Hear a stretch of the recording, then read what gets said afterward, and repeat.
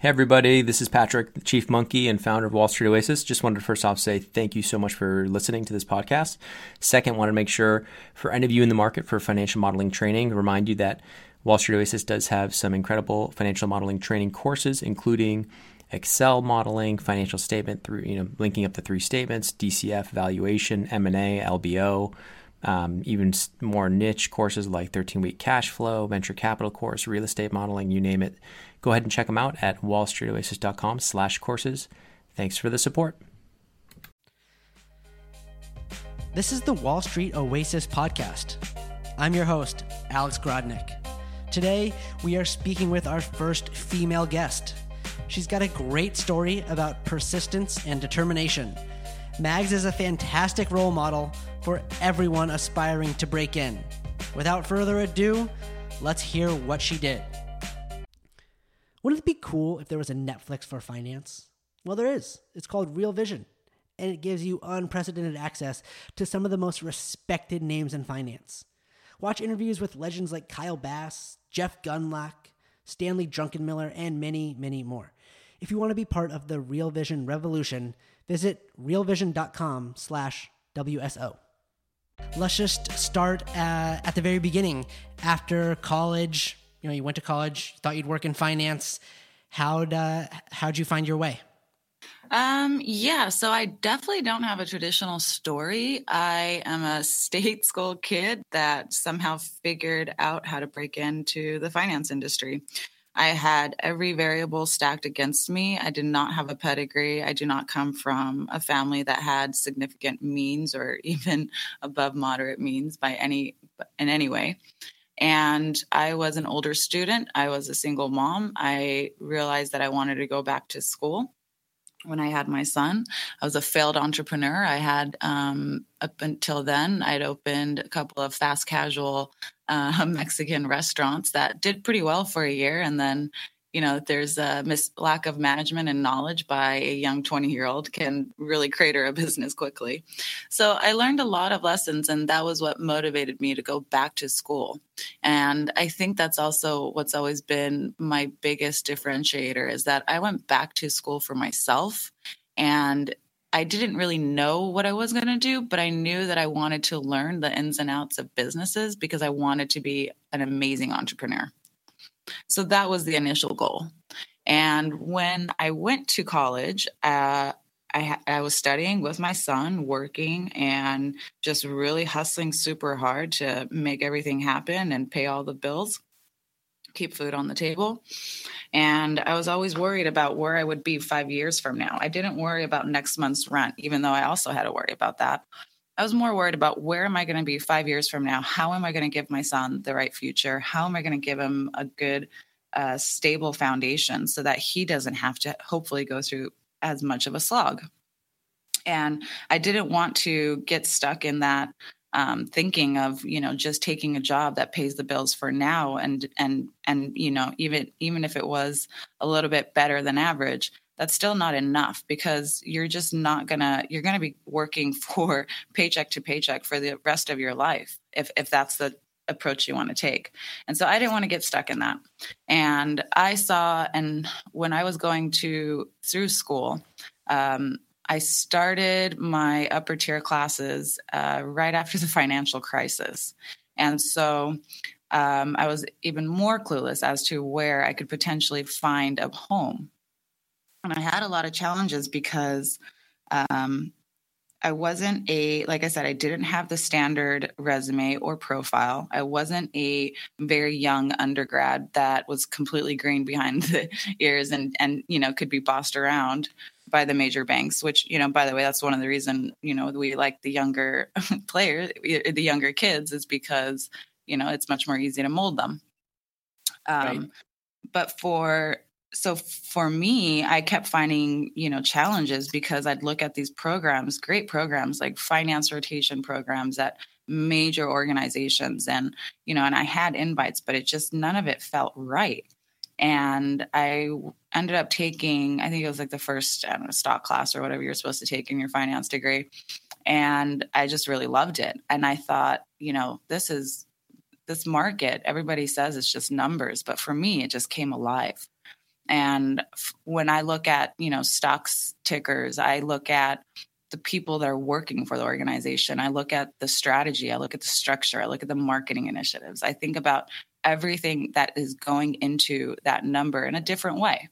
And so I kind of was trying to figure out whether the right path for me was at a derivatives desk. I really enjoyed doing more complex modeling.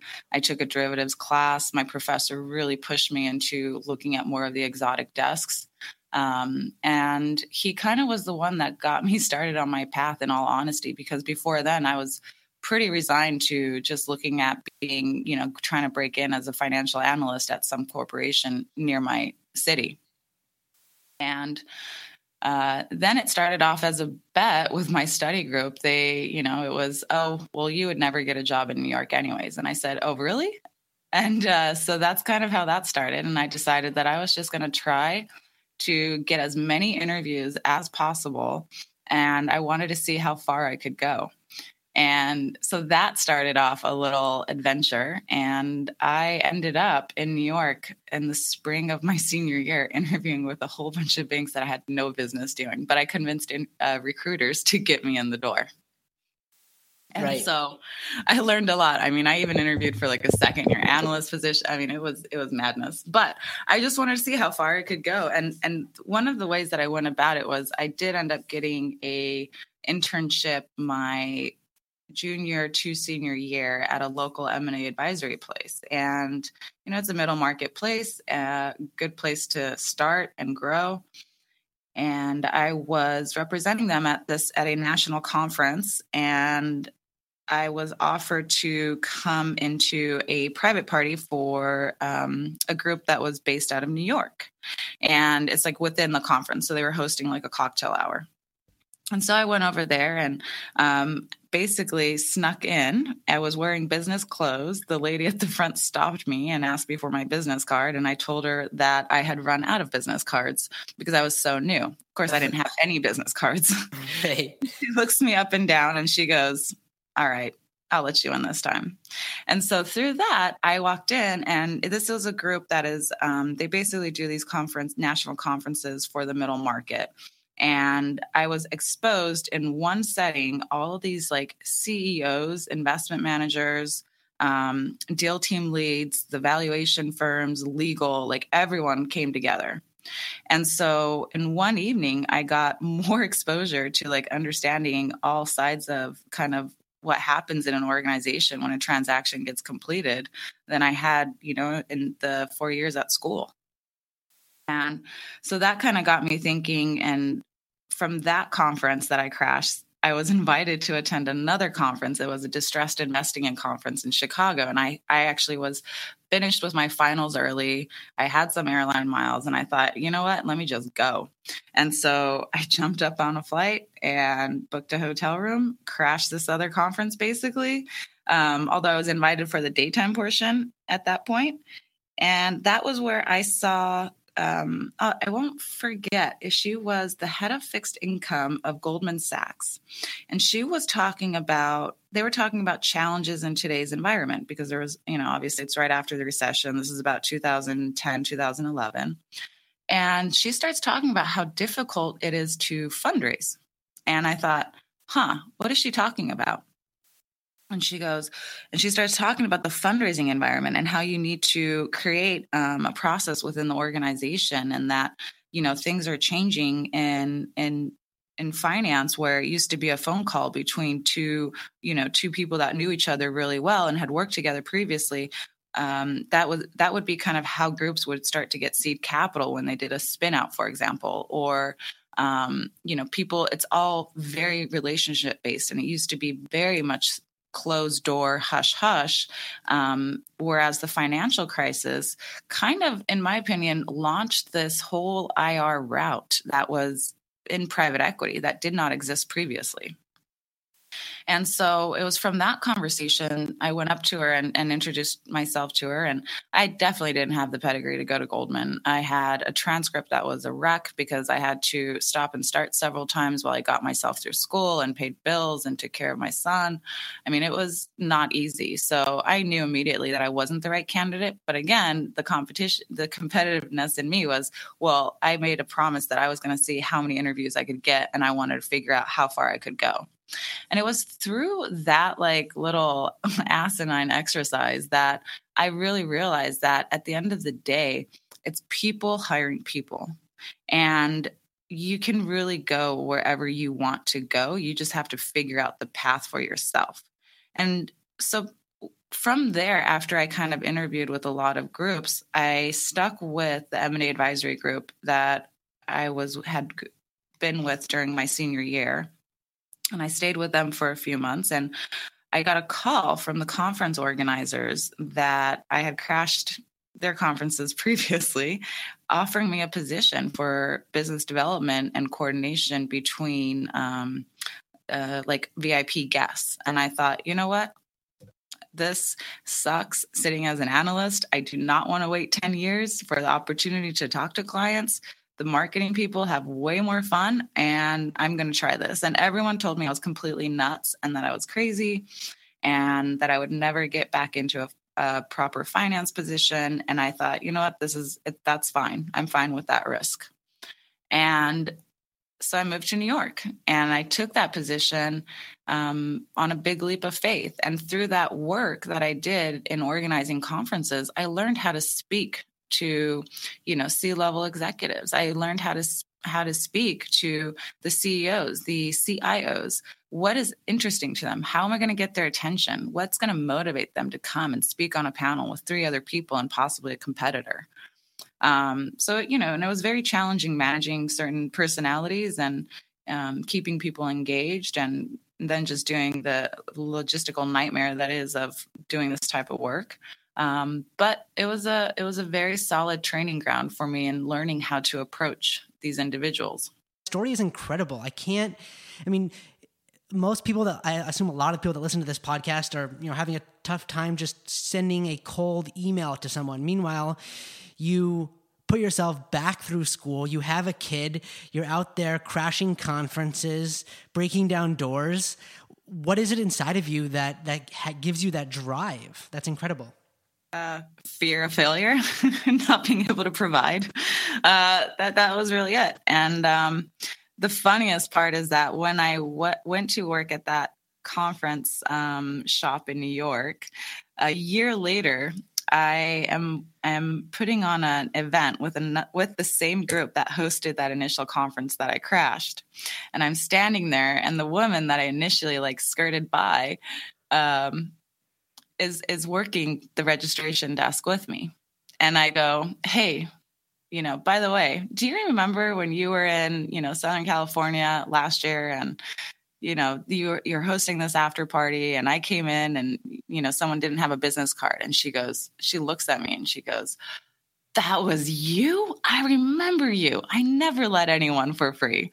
And I looked at her and I started laughing. And today, we're very good. We were very good colleagues. And so it's incredibly funny how life happens. And I think at the end of the day, you can't be afraid of failure. You can't be afraid of humiliation. You can't be afraid of rejection. And that does lend itself really well for my current position, which is I raise money for a private equity fund. And, I get told no a lot. I get told, don't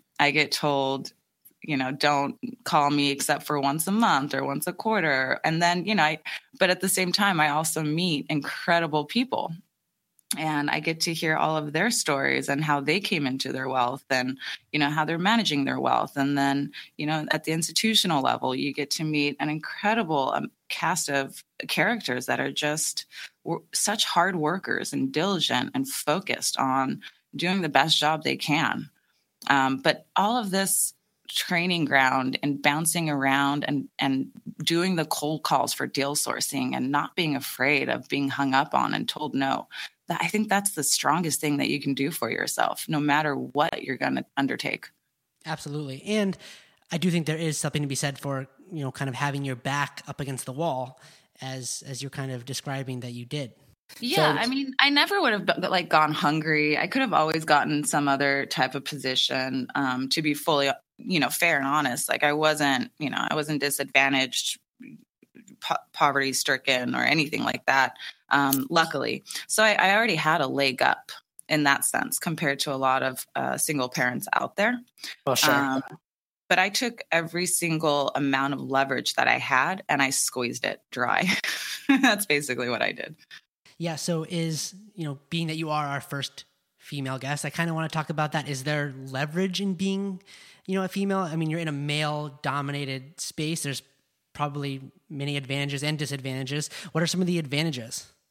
Yeah. So the advantages are, put it this way, I'm much more easily able to approach, an older male and say, I want to have a conversation, and having them being open and receptive to it than I think a regular 22-year-old college kid or boy. There's you stand out. There's something different to you. I mean, and plus you were runner-up Miss Iceland, so you're obviously very beautiful. So you're distinct. You stand out in a crowd filled with a lot of males asking for money.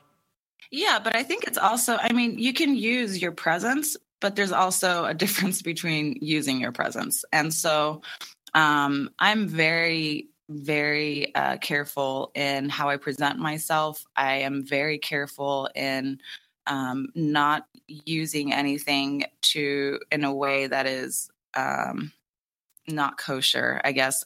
What I'm trying to say is, like, I don't think, it's okay to use looks and flirt and, try to do any activity like that is abhorrent, in my opinion.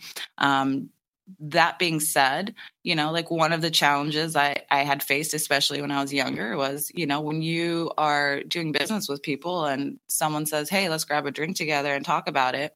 That can mean a very different thing for a woman. And so that's one of the things that's very frustrating is, you have to then go back and just make sure that this person is truly interested in grabbing a networking business drink versus, trying to flirt. Right. And that must be so tricky to balance. It can, because you're presumptuous if you assume that that's what the person is after. Because I mean, that's a pretty egotistical thing to do. But then on the flip side, I have been in that position several times, even though I've tried to be careful. I've had it happen to me. I can recall like 4 specific instances. And, one time, and you know what? It hurts women and it hurts men too. It's not fair. And like one time this person did an intro for me to someone that is a placement agent, and that person was working really long hours. And so I was at a conference. And so the first opening that day was at like 9 p.m. Fine. We were in New York, so let's go grab a cocktail. 9 p.m. It's like you're just getting started for the evening. You're about to grab dinner. And the person that set it up told the guy that I was meeting that I was interested in him as like a person. And then she told me that I was and that she told me that he was interested in speaking to me about my work and whether like it could be a good fit for what my fund was at the time for the placement agent. And so I show up and he shows up, and 5 minutes in, we both look at each other and we're like, wow, we just got played. Like, I mean, it's madness. And we ended up becoming friends afterwards. So it was fine. But, and I did not end up working with his group for the raise, but, it's just crazy stories. And I know of like women that have gone to conferences and, there's literally like men knocking on their hotel room door trying to talk to them because, it's I don't know why, but it happens. And I've had comments made to me, one comment that still sticks out is how there was this like cocktail party after a certain event, and it happened to be poolside, and they come up to me at an event and say, well, are you going to go to the cocktail party? And I'm like, well, yes. And they're like, oh, so are you going to be changing into a bikini beforehand? And I'm like, thank you very much for making me feel comfortable at work. I appreciate that. Have a good day. And so what I think is important to relay is that and this is not just like male, female, this is in any situation. When somebody says something inappropriate to you, for example, also I get asked a lot like, oh, so, I read in your bio, you have a kid. And so who's watching your kid? And it's like, do you have children? They're like, yeah. I'm like, who's watching your kids? And they get shocked. And I'm like, is that not your responsibility too? And it just blows my mind, some of the things that are said. And I've been told things such as, oh, you're going to love this work and you're going to quit within a year or two because you'll meet your future husband and he'll take care of you and you won't need to work anymore. I mean, it's just on and on and on. There's a lot of comments. And I think for me, it's hysterical for the most part because I just don't care. And having been a single mom and gone through so many other obstacles at this point, like I just don't care. And so I will correct someone if I feel uncomfortable in the moment, and then I move on. But you just have to, I think it's all about boundaries at the end of the day. Yeah, well, I'm glad you can laugh at it and just continue to push forward, because that's what's important. So I'm glad you look at it that way. Let's talk about, you work in private equity now, but, you got into that kind of from hustling your way through the conference business, marketing, so that it kind of lends itself that there's many different avenues to get into finance. Is that kind of how you view it? Yeah. So, I was working as an analyst initially, and I just saw, and it was through like all my conference crashing. And I just was obsessed. I talked to a lot of people with different paths. And so I remember being really surprised at how unhappy a lot of people were. And I just thought, wow, people work so hard to get into this industry. And there is no like elixir to happiness. There is no magical path. And I think that's something that we have to remind ourselves, is that at the end of the day, anything that you're going to take on, any project, any work, any career, anything that's worth it, it's going to be a slog and it's going to be really hard. So you have to really want to do what you're doing every day. You have to believe in it. If you're selling a product that you have no faith in, you're not going to do well. You're not going to be motivated. You're not going to be engaged. You're not going to care. You're not going to get up to take a 5 a.m., 6 a.m. flight to go on a 4-city roadshow and then go to additional events in the evenings and host dinners and then go home back to your room and do your follow-ups and do your, all of your correspondence and catching up for whatever you missed from during the day. You're not going to keep up with that pace if you don't love it. That's the bottom line. No matter, and like, that's a lot of my job, but same with like, and private equity, like Deal Team. You're up and you're going on, especially if you work in the middle market, you're going to a lot of like the Midwestern states and, rural communities and looking at businesses, for example. And, it's a slog. Unless you really love it, you're not going to last. Right. So you're saying you have to love what you do, but I would say most people probably don't love what they do. You didn't love working in that middle market M&A shop, and so you hustled your way and made it happen to find something that you do love. So I guess what you're saying here is that just go make it happen. Go find something that you really enjoy and can sink your teeth into. Yeah. And and like I was kind of referring earlier, so I go back to the conversations that I was having as I was graduating. I left really surprised at how many people were spending, 10 years just for the chance at, becoming an MD or, eventually partner if you go to a private equity shop, for example. And that's what made me realize that I did not want to spend the next 10 years in front of Excel, hoping to be picked for the opportunity to go out and do business development and work with the clients and pitch business.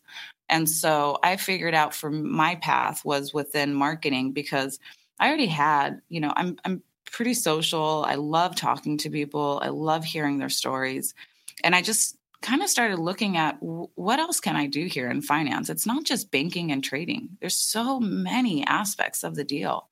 And you can truly find enjoyment and take interest in what you're doing in so many different ways. It doesn't have to be just deal team or banking or trading. And one of the things I also did look at was institutional sales for some of the bulge brackets. And I was really heavily advised against it because they, it's a hard exit from there to go anywhere else. And so I kind of wish when I look back, I think that's nonsense. I think you exit whatever, you can make whatever exit you want.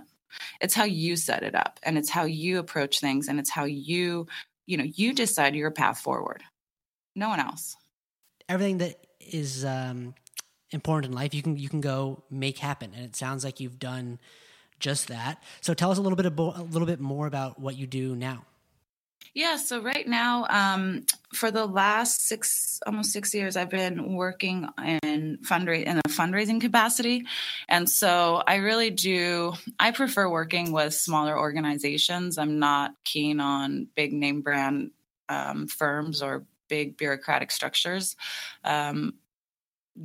My entrepreneurial spirit really lends well for my work, and it's, at like a lower middle market PE shop, because I have to wear a lot of hats. So I do in the process. So one of the things is with the deal teams is that you guys get hired, you start working on your desk, you start looking at deals, and you think, oh, this is a great deal to invest in. Well, you need to think about how does the firm get the money to invest in to begin with, right?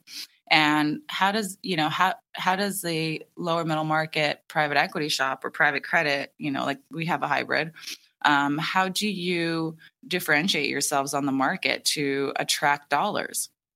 And so it's really, it's a single track to think about only the deal team side, because there are a lot more functions that go into producing the transaction.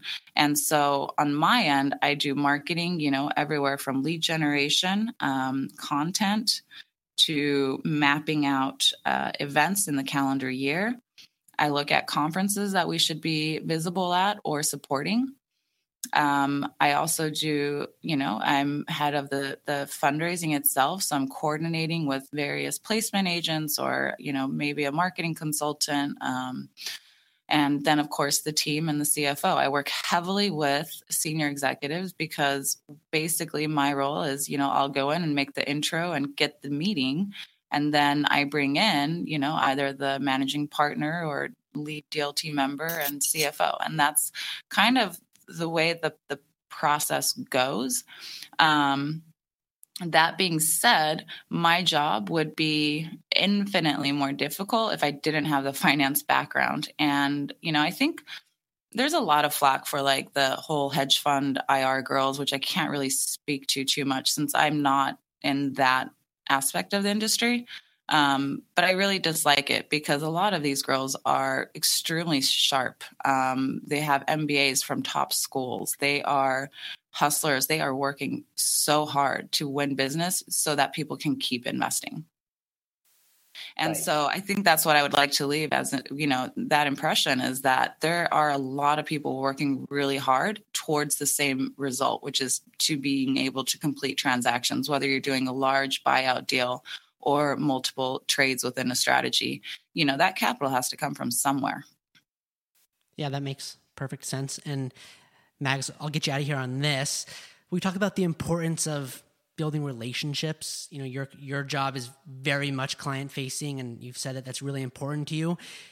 But it also sounds like cultivating a network will pay dividends for you, down the line, as it did for that conference, calling you up after you were there.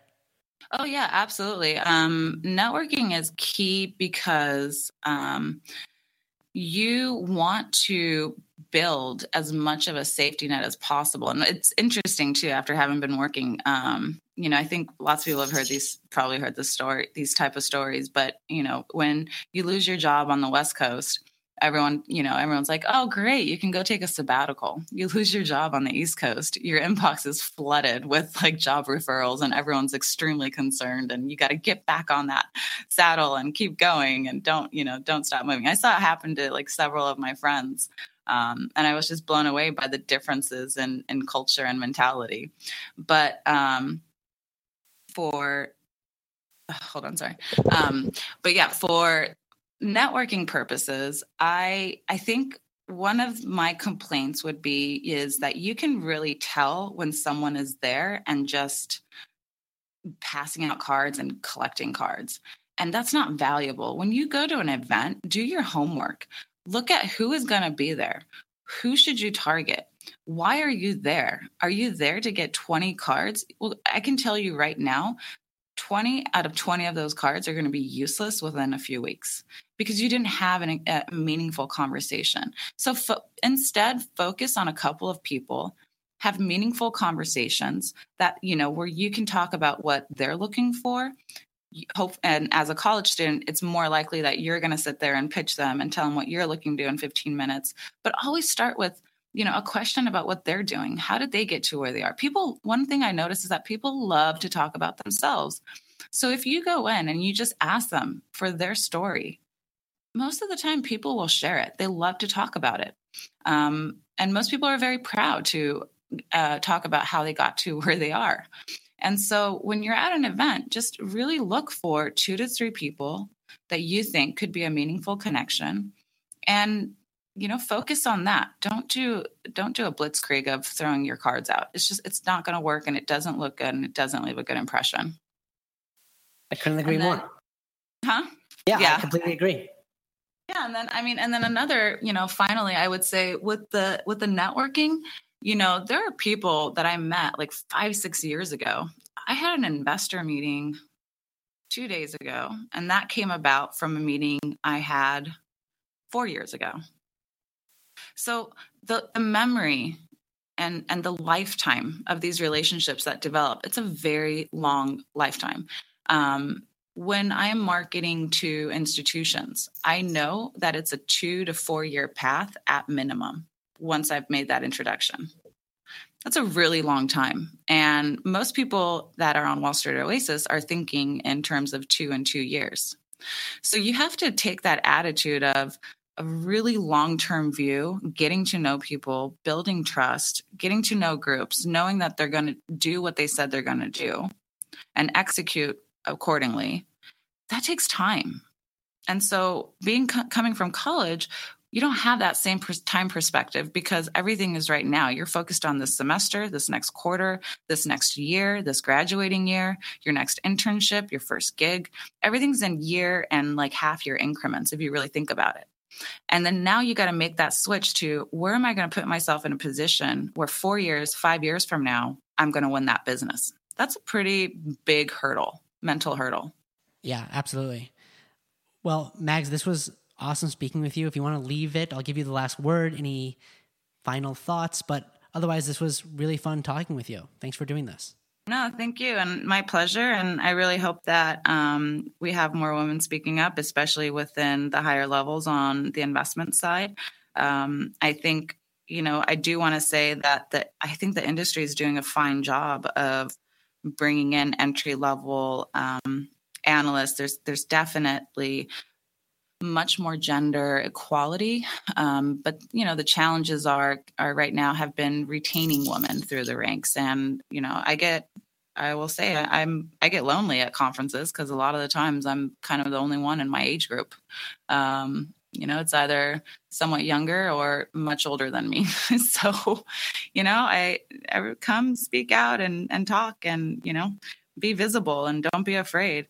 And, and then finally with Wall Street Oasis, I do want to say Wall Street Oasis was something that gave me a huge leg up. I had no idea how to approach finance interviews. And so I got I think it was like the behavioral guide. And it was great. It just helped me fly through those initial interviews. And then I ended up doing purchasing the technical guide, and that got me through as well. So, use Wall Street Oasis. And I initially found it I was doing a search because we had to do, it was like a WAC project or something like that. And I was trying to figure out some debt valuations, and Wall Street Oasis gave me the answers. And so when I was in college, I literally would just I actually made friends with some guys that were older and already working. And so when I had any questions on my materials, I used Wall Street Oasis and I got the answers. Well, that's awesome and great to hear. Thank you for being here, Mags. This was great. No, great. Thank you for having me. All right. Talk to you soon. Bye-bye. Bye. Thanks for listening. Please let us know what you think. Leave us a comment on iTunes or email me, alex@wallstreetoasis.com.